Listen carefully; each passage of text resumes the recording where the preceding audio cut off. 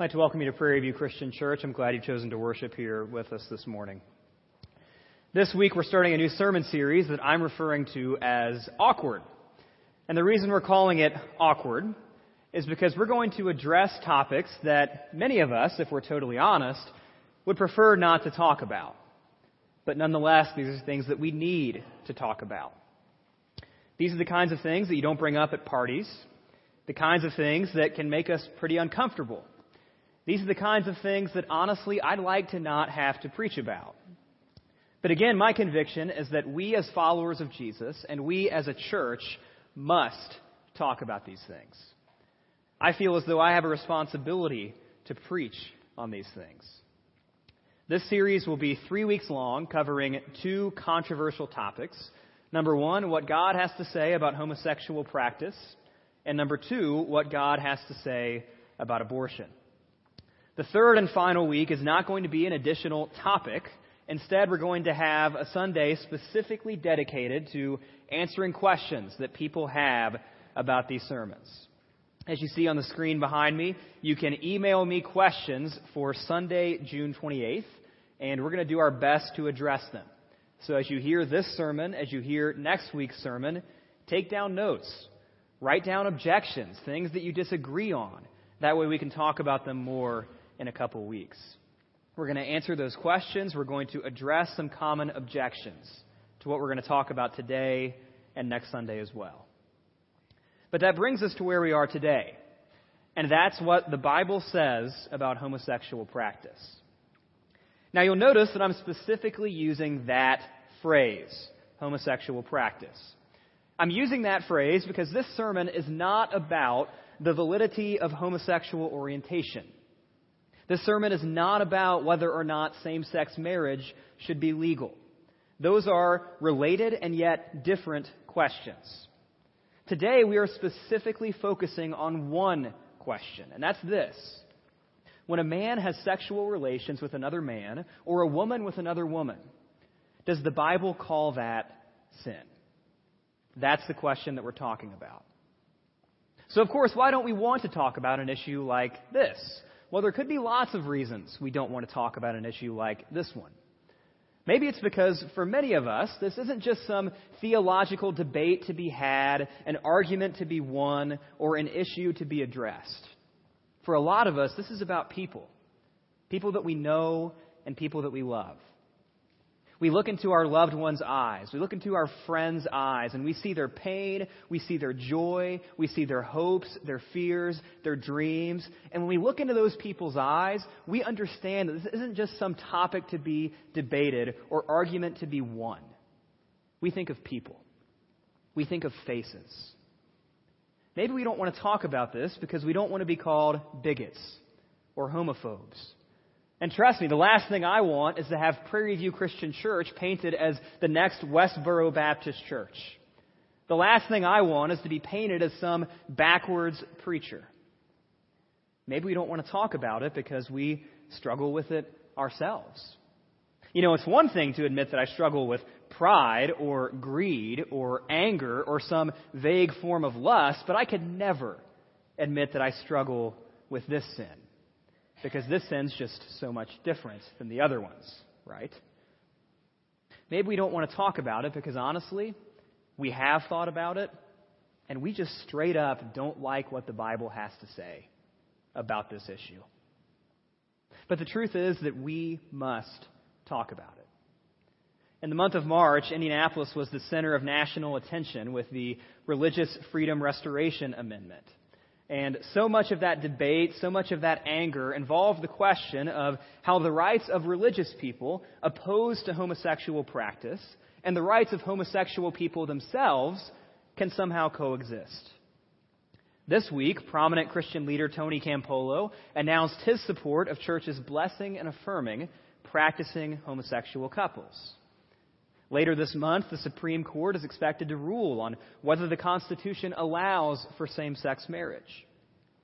In 2016, we'll have a presidential election on our hands, and you can bet that every single candidate who runs will be asked about where they stand on this issue. This topic is everywhere we look. It's always a topic of conversation. Thus, we as Christians and we as the church can't just sit back and bury our heads in the sand. We must talk about this from a biblical perspective. We can't just ignore it because it makes us uncomfortable or because it could be awkward. So with that, let's shift to actually reading what the Bible has to say on this subject and what that means for us as a church. If you have a Bible with you, open up to Genesis chapter 1, verse 26. If you want to use one of our chair Bibles, that'll be located on page 1. And if you don't own a Bible, grab one from the welcome desk before you leave this morning. But let's pray together, and then we'll get started in Genesis.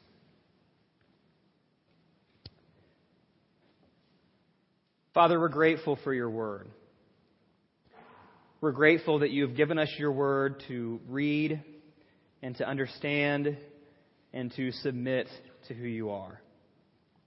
God, there are so many topics in this world where we hear very conflicting messages, and we don't always know what to think and what to feel and how to talk about those issues and what to say and what not to say. But I pray that we would listen to what your word has to say this morning. I pray that all of us would have open hearts and open eyes and open minds and open ears to whatever you have to say on this subject, even if it goes against our guts. God, I pray that we would address this issue honestly, but I pray that we would address this issue humbly as well. God, we love you, we praise you, and we thank you that every sin can be forgiven through your Son, Jesus, even the ones that we tell ourselves are worse than all the others. We thank you for your forgiveness. We thank you for his blood. We thank you for the cross. We ask all these things in Christ's name. Amen. So with your Bibles open to Genesis chapter 1, verse 26, I'd like to set 3 ground rules to keep in mind as we read, and 3 ground rules to keep in mind throughout the entirety of this sermon. 3 ground rules to keep in mind really all the time. Anytime we're living as followers of Jesus, anytime we're reading Scripture, these are 3 things worth considering. Ground rule number 1, the Bible is our authority. It's that simple. One of Prairie View's values is that we submit to what the Bible says for both our teaching and our practice. So if we believe that the Bible is God's inspired, authoritative word, his way of revealing who he is to humanity, then we as a church believe that we must listen. God's people must listen. So for the Christian who submits to Scripture, we can't just say, well, I know the Bible takes a firm and clear stance on something. I know what it says. I know there's really no way around it. But my God's just not like that. We can't say that. For the Christian who submits to Scripture, if we believe the Bible is the inspired revelation of God's character, then we must come to grips with what it says about who God is, what God approves of, and even what God disapproves of. And once we understand those things, once we understand what Scripture has to say, what Scripture tells us about God, the question is not, is God actually like that? The question then is, okay, knowing that God is, in fact, like that, do I still want to worship him? Do I still want to obey him? Do I still want to submit to him? Ground rule number 1, the Bible is our authority. Now, the second ground rule is one that some Christians might think goes without saying, but the truth is it doesn't go without saying. This is something that we must clearly and loudly affirm and articulate. That's this. Ground rule number 2, all people are created in God's image. Every single person, regardless of their sexuality, regardless of whether or not they are actively pursuing their sexual desires, regardless of whether or not they are abstaining from their sexual desires, every single person is created in God's image and thus is worthy of dignity and value and respect. And our treatment of homosexuals should reflect that. Now, doubtlessly, there have been far too many times when Christians and the church have failed to reflect that belief. Even some of us in this room have said or done things that paint homosexuals as less than human. And if we have done that, if we are guilty of that, then we should repent of mistreating human beings created by God Himself. When we attack people created in God's image, somehow make them feel like they have less dignity or less value as human beings, then we're not only attacking them, but we're attacking the God who created them. So if we have been guilty of mistreating homosexuals, then we are called to repent of that sin. The third ground rule is this, the final ground rule. All people are sinners. Again, it sounds simple. But we as Christians must never forget that we don't need God's grace any less than the homosexual sitting next to us on the bus, or the one behind us in the checkout line at the grocery store, or the one in the cubicle next to us, or the one a few houses down. All people fall short of God's glory. And all people who are saved by grace. And while our sin may look different than theirs, in the big scheme of things, we're all on equal footing as sinners in need of mercy. And that means for us as Christians, in this debate, in this discussion, there is absolutely no room for pride. There's absolutely no room for arrogance. There's absolutely no room for us to look down upon those who struggle with this sin, because we are all sinners. Now, we don't often want to talk about this subject, but we need to talk about this subject. We have those three ground rules in place, and now we read Genesis chapter 1, verses 26 through 28, and then we'll jump over to chapter 2, verses 18 through 25. Then God said, "Let us make man in our image, after our likeness, and let them have dominion over the fish of the sea, and over the birds of the heavens, and over the livestock, and over all the earth, and over every creeping thing that creeps on the earth." So God created man in His own image. In the image of God He created him. Male and female He created them. And God blessed them, and God said to them, "Be fruitful and multiply, and fill the earth and subdue it, and have dominion over the fish of the sea, and over the birds of the heavens, and over every living thing that moves on the earth." Chapter 2, starting in verse 18.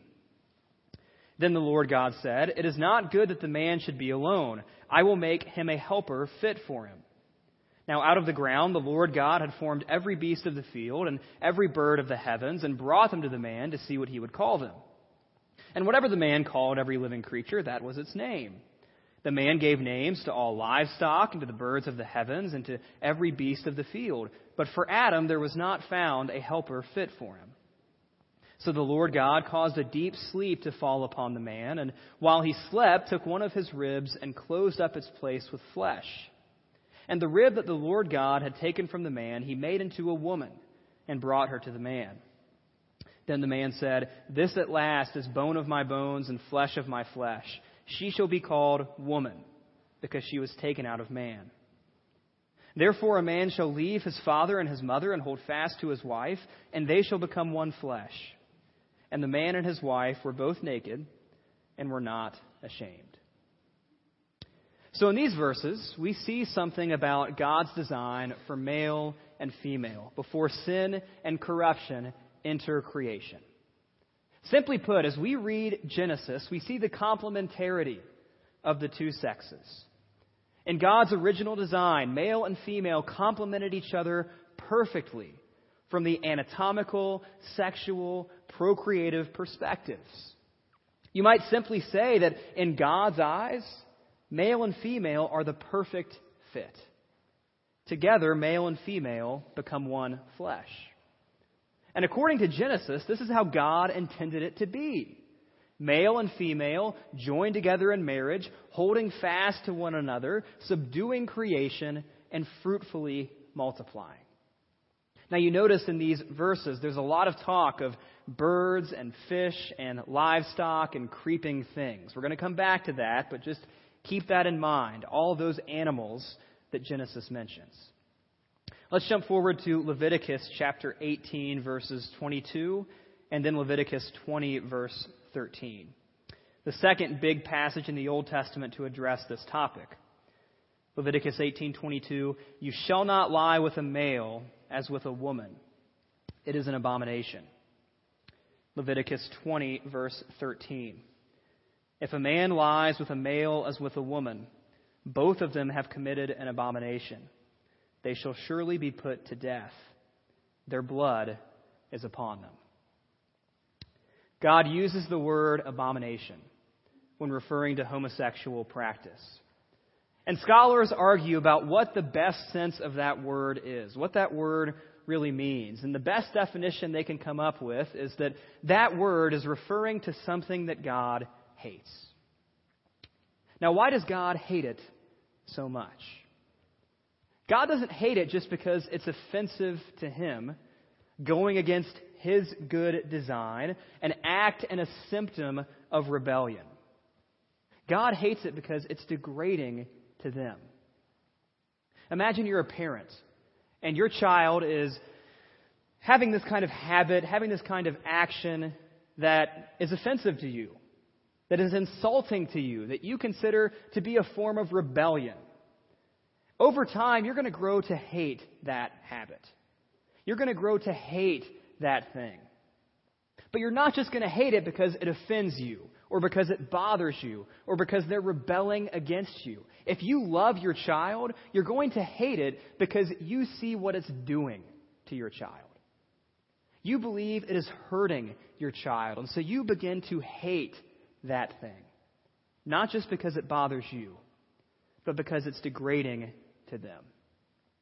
We seem to see the same thing here with God and homosexual practice. God then commands Moses that if this happens within God's people, then those two people should be put to death.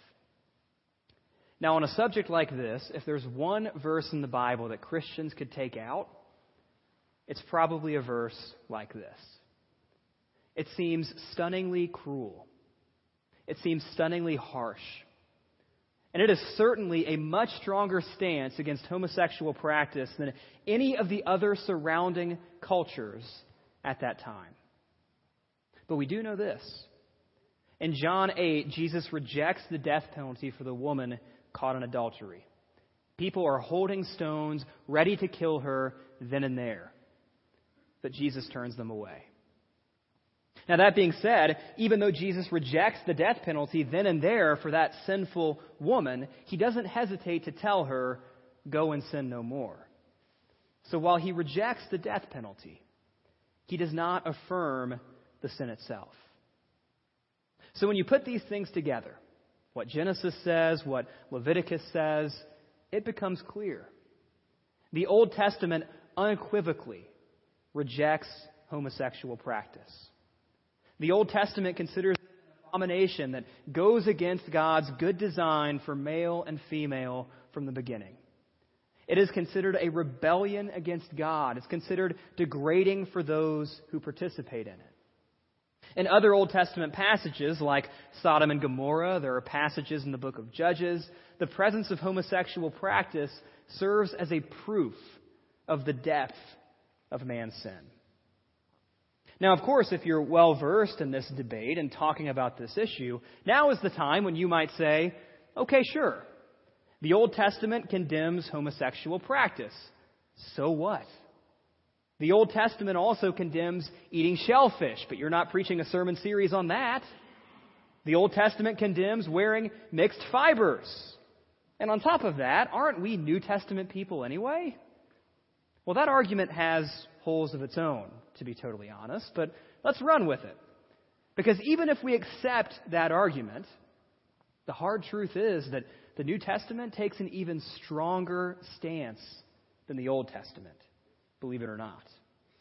Let's look at that by reading Romans chapter 1, verses 18 through 27. Paul starts out, "For the wrath of God is revealed from heaven against all ungodliness and unrighteousness of men, who by their unrighteousness suppress the truth. For what can be known about God is plain to them, because God has shown it to them. For his invisible attributes, namely his eternal power and divine nature, have been clearly perceived ever since the creation of the world in the things that have been made. So they are without excuse. For although they knew God, they did not honor him as God or give thanks to him, but they became futile in their thinking, and their foolish hearts were darkened. Claiming to be wise, they became fools and exchanged the glory of the immortal God for images resembling mortal man and birds and animals and creeping things. Therefore God gave them up in the lusts of their hearts to impurity, to the dishonoring of their bodies among themselves, because they exchanged the truth about God for a lie, and worshipped and served the creature rather than the Creator, who is blessed forever. Amen. For this reason God gave them up to dishonorable passions. For their women exchanged natural relations for those that are contrary to nature. And the men likewise gave up natural relations with women, and were consumed with passion for one another, men committing shameless acts with men, and receiving in themselves the due penalty for their error. So Paul says that God's wrath is being revealed against sinful man. That's a pretty big statement to make. That's the kind of statement that you would expect from some guy standing outside a stadium with a megaphone. So why in the world would Paul make a statement that big? What makes him so sure of that statement? Well, Paul makes that statement because he looks around and he sees sin running amok. In Paul's mind, in a way, sin is both the crime and its own punishment. People are guilty of sin, and thus their punishment is that God hands them over to their sin. Tim Keller argues about this passage that the worst punishment God could ever give a sinner in this life is to let them have what they want. That's what Paul seems to be getting at here. And Paul's prime example for sin running amok, the reason he thinks sin is running amok is because he sees homosexual practice. Paul argues that because mankind is sinful, because mankind is a bunch of idolaters, they reject the truth about God. They reject the truth about themselves, and they do these things. You'll notice it's not the other way around. Paul argues that because they are sinners, because there are idolaters, they do these things. Paul argues that homosexual practice is contrary to nature. In other words, it's not the way things should be. And Paul seems to be hearkening back to Genesis chapter 1. Remember the mention of the birds and the fish and the creeping things there? In Genesis, those things are to be subdued. But in Romans, they're being worshipped. Mankind is sinful. People have become idolaters. And their sin is so devastating that they forget the most obvious thing, the complementarity of male and female. We see another passage in 1 Corinthians chapter 6, verses 9 and 10. Or do you not know that the unrighteous will not inherit the kingdom of God? Do not be deceived, neither the sexually immoral, nor idolaters, nor adulterers, nor men who practice homosexuality, nor thieves, nor the greedy, nor drunkards, nor revilers, nor swindlers will inherit the kingdom of God. Remember how we talked about that harsh punishment of Leviticus chapter 20, the death penalty. When you really think about it, this punishment in 1 Corinthians 6 is worse. In Leviticus, the focus was on this life. Because you've committed this sin, you don't get to live this life anymore. That's the punishment. But here the focus is eternity. Because you've committed this thing, you don't get to inherit the kingdom of God. And the only penalty worse than the death penalty in this life is the death penalty in eternity. If you ask that woman in John chapter 8, I imagine she'd say that that would be a far worse fate than stoning. It's also very important that as we read a passage like 1 Corinthians 6, that we don't forget that there are other sins listed there. that at least in Paul's minds are just as sinister, are just as deadly as the sin of homosexual practice. And yet we often turn a blind eye to those sins like reviling or thievery or greed. This is a far worse punishment than just the death penalty. And it's not just homosexual practice as the only sin that deserves death. So the most prominent Old Testament and New Testament passages on the subject are clear. They are unanimous. Homosexual practice is to be rejected as sin. But again, if you're well versed in the debate, this might be a good time to break out the other classic argument. Well, wait a minute, what about Jesus? Because Jesus never said anything about this. That's true. Jesus never explicitly addresses homosexual practice. But before you get too confident, think about what Jesus said on other related issues of sexual sin. When it came to lust, Jesus said, cut out your eye, throw it away. When it came to divorce, Jesus said, Moses only gave it to you because of the hardness of your heart. And let what God has joined together, let not man separate. What about remarriage? Well, if you're not doing it after a biblically justified divorce, then that constitutes adultery. And what about adultery? Well, if you lust, you've already committed it in your heart. On every single one of these things, Jesus takes an even firmer, stronger stance than the Old Testament. And not only that, consider this. Jesus never hesitated to correct his opponents on misunderstandings of sexual sin. He corrected them on their misunderstandings of lust and divorce and remarriage and adultery, all the things that we just talked about. And Jesus' peers, where would they have looked for guidance on homosexual practice? Where would they have looked for teaching on what to think about this thing?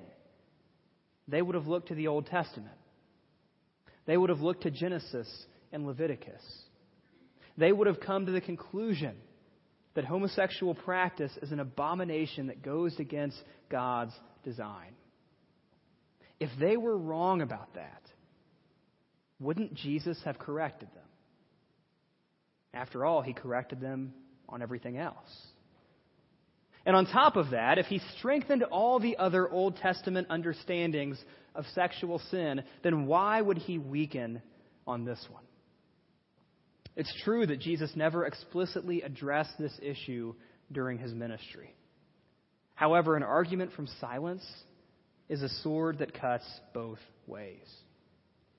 So wrapping it all up, the text of the Bible itself offers no justification for homosexual practice under any circumstances. It is unanimously rejected as sin. But if we as a church, if we as Christians believe that, if we submit to what the Bible has to say about it, what do we do now? What comes next? How do I treat the homosexual person who I meet on the street? Or the person who comes into our church to worship? What are we to do? Several things. Number one, we are to love homosexuals. Period. We are to serve homosexuals. Period. We are to tell them the truth once we've loved them and served them and get the opportunity to tell them the truth. And really, telling them the truth is just another way of loving and serving them. We're called to tell them the truth that they are created in God's image.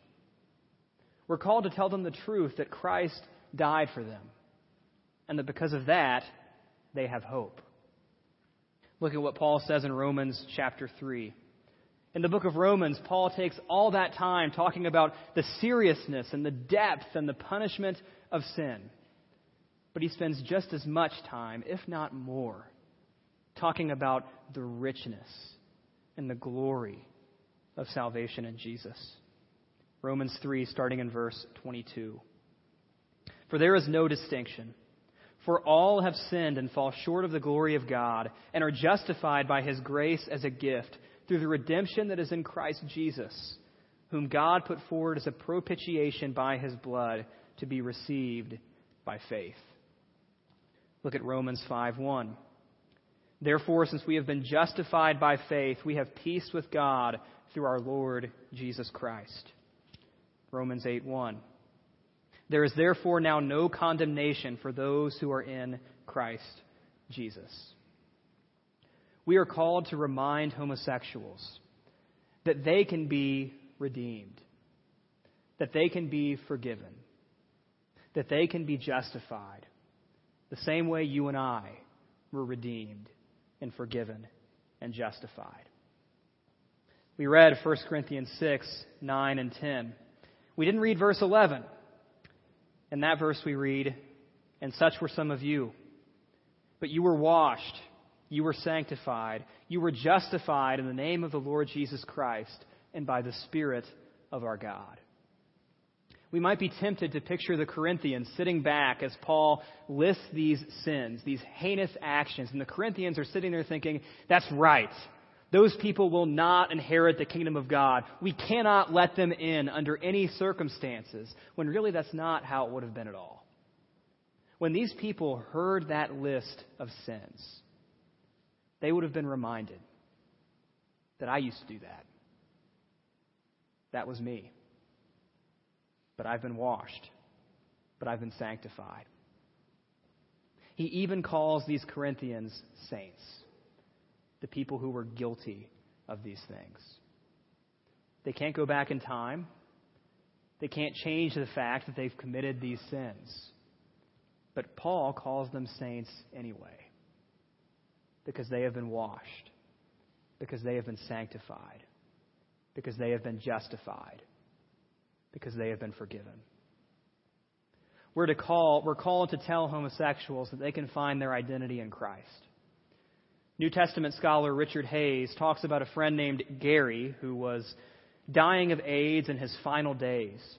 And Hayes writes this: "Gary worried that the gay apologists encouraged homosexual believers to draw their identity from their sexuality, and thus to shift the ground of their identity subtly and idolatrously away from God."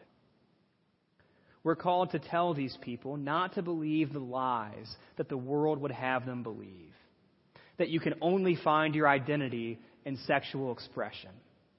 The insult, the patronizing message that who you are, the core part of your identity, can be reduced to who you're attracted to. Your identity is more than that.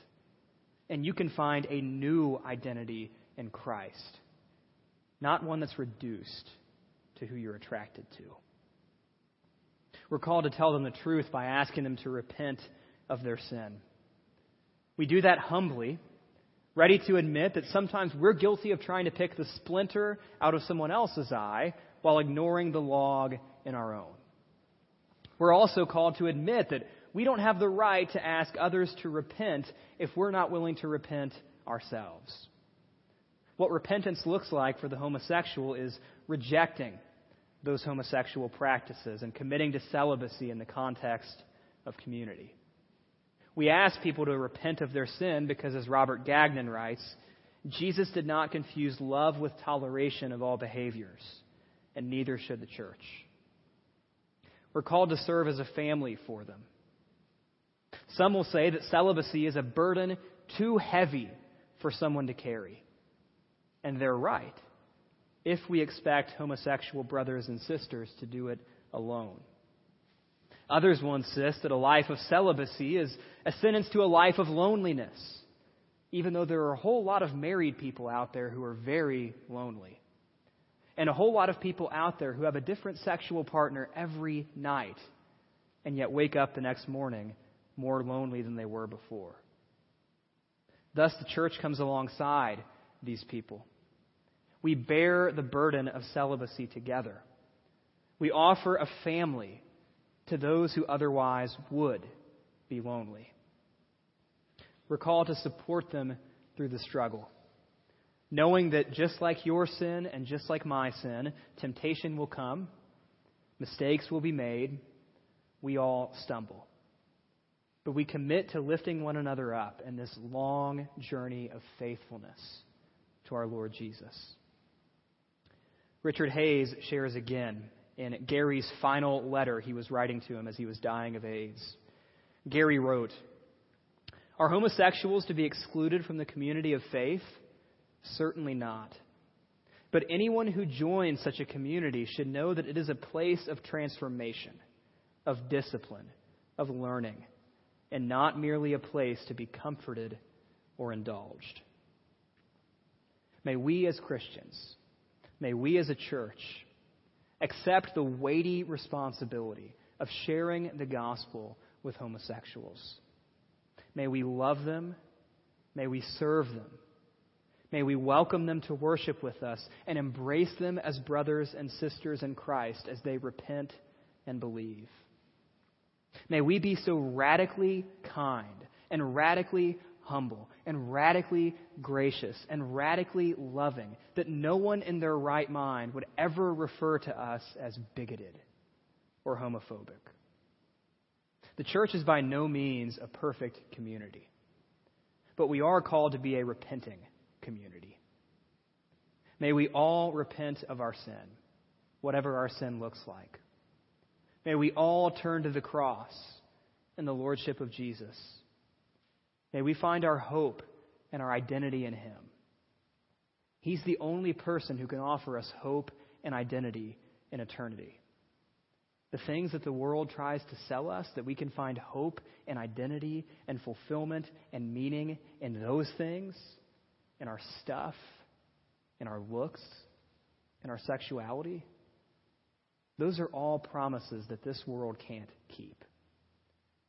We're called to repent of our sin, to follow the lordship of Jesus, find our eternal hope and our eternal identity in Him and in Him alone, no matter what sin we wrestle with. Let's pray.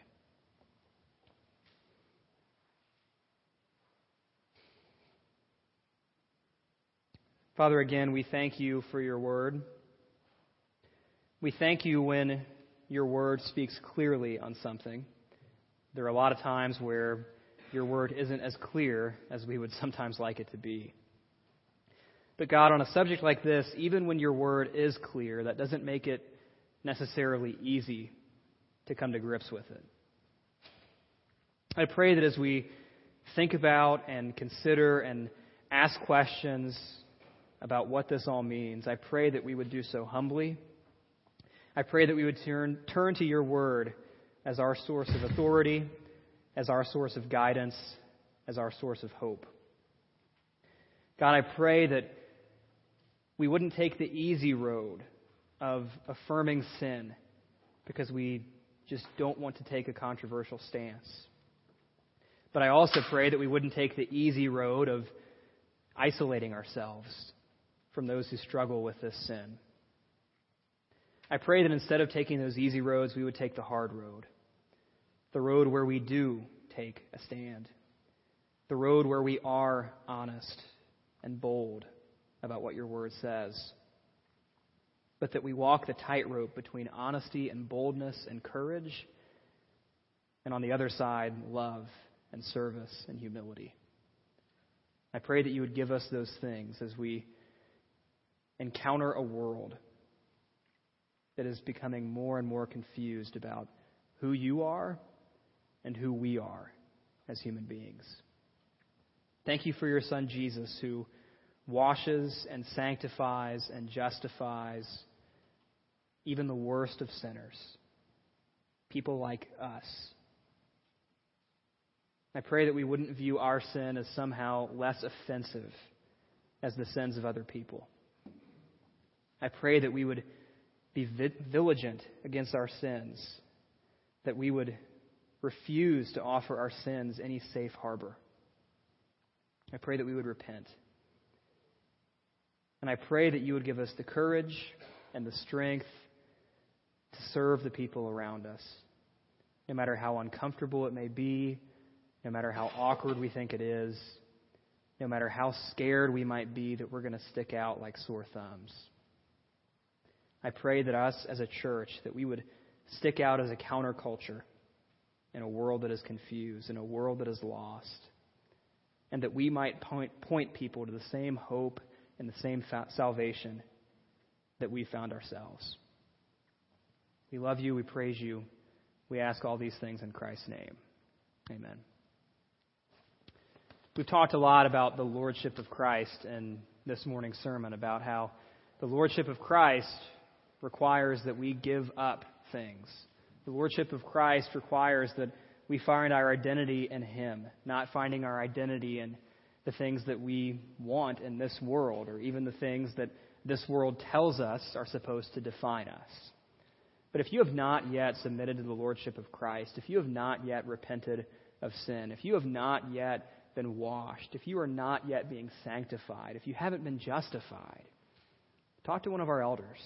They'll be standing at the sides of the room. They'd be happy to talk with you, pray with you, answer questions, whatever you want to talk to them about. So take advantage of that as we sing this last song together.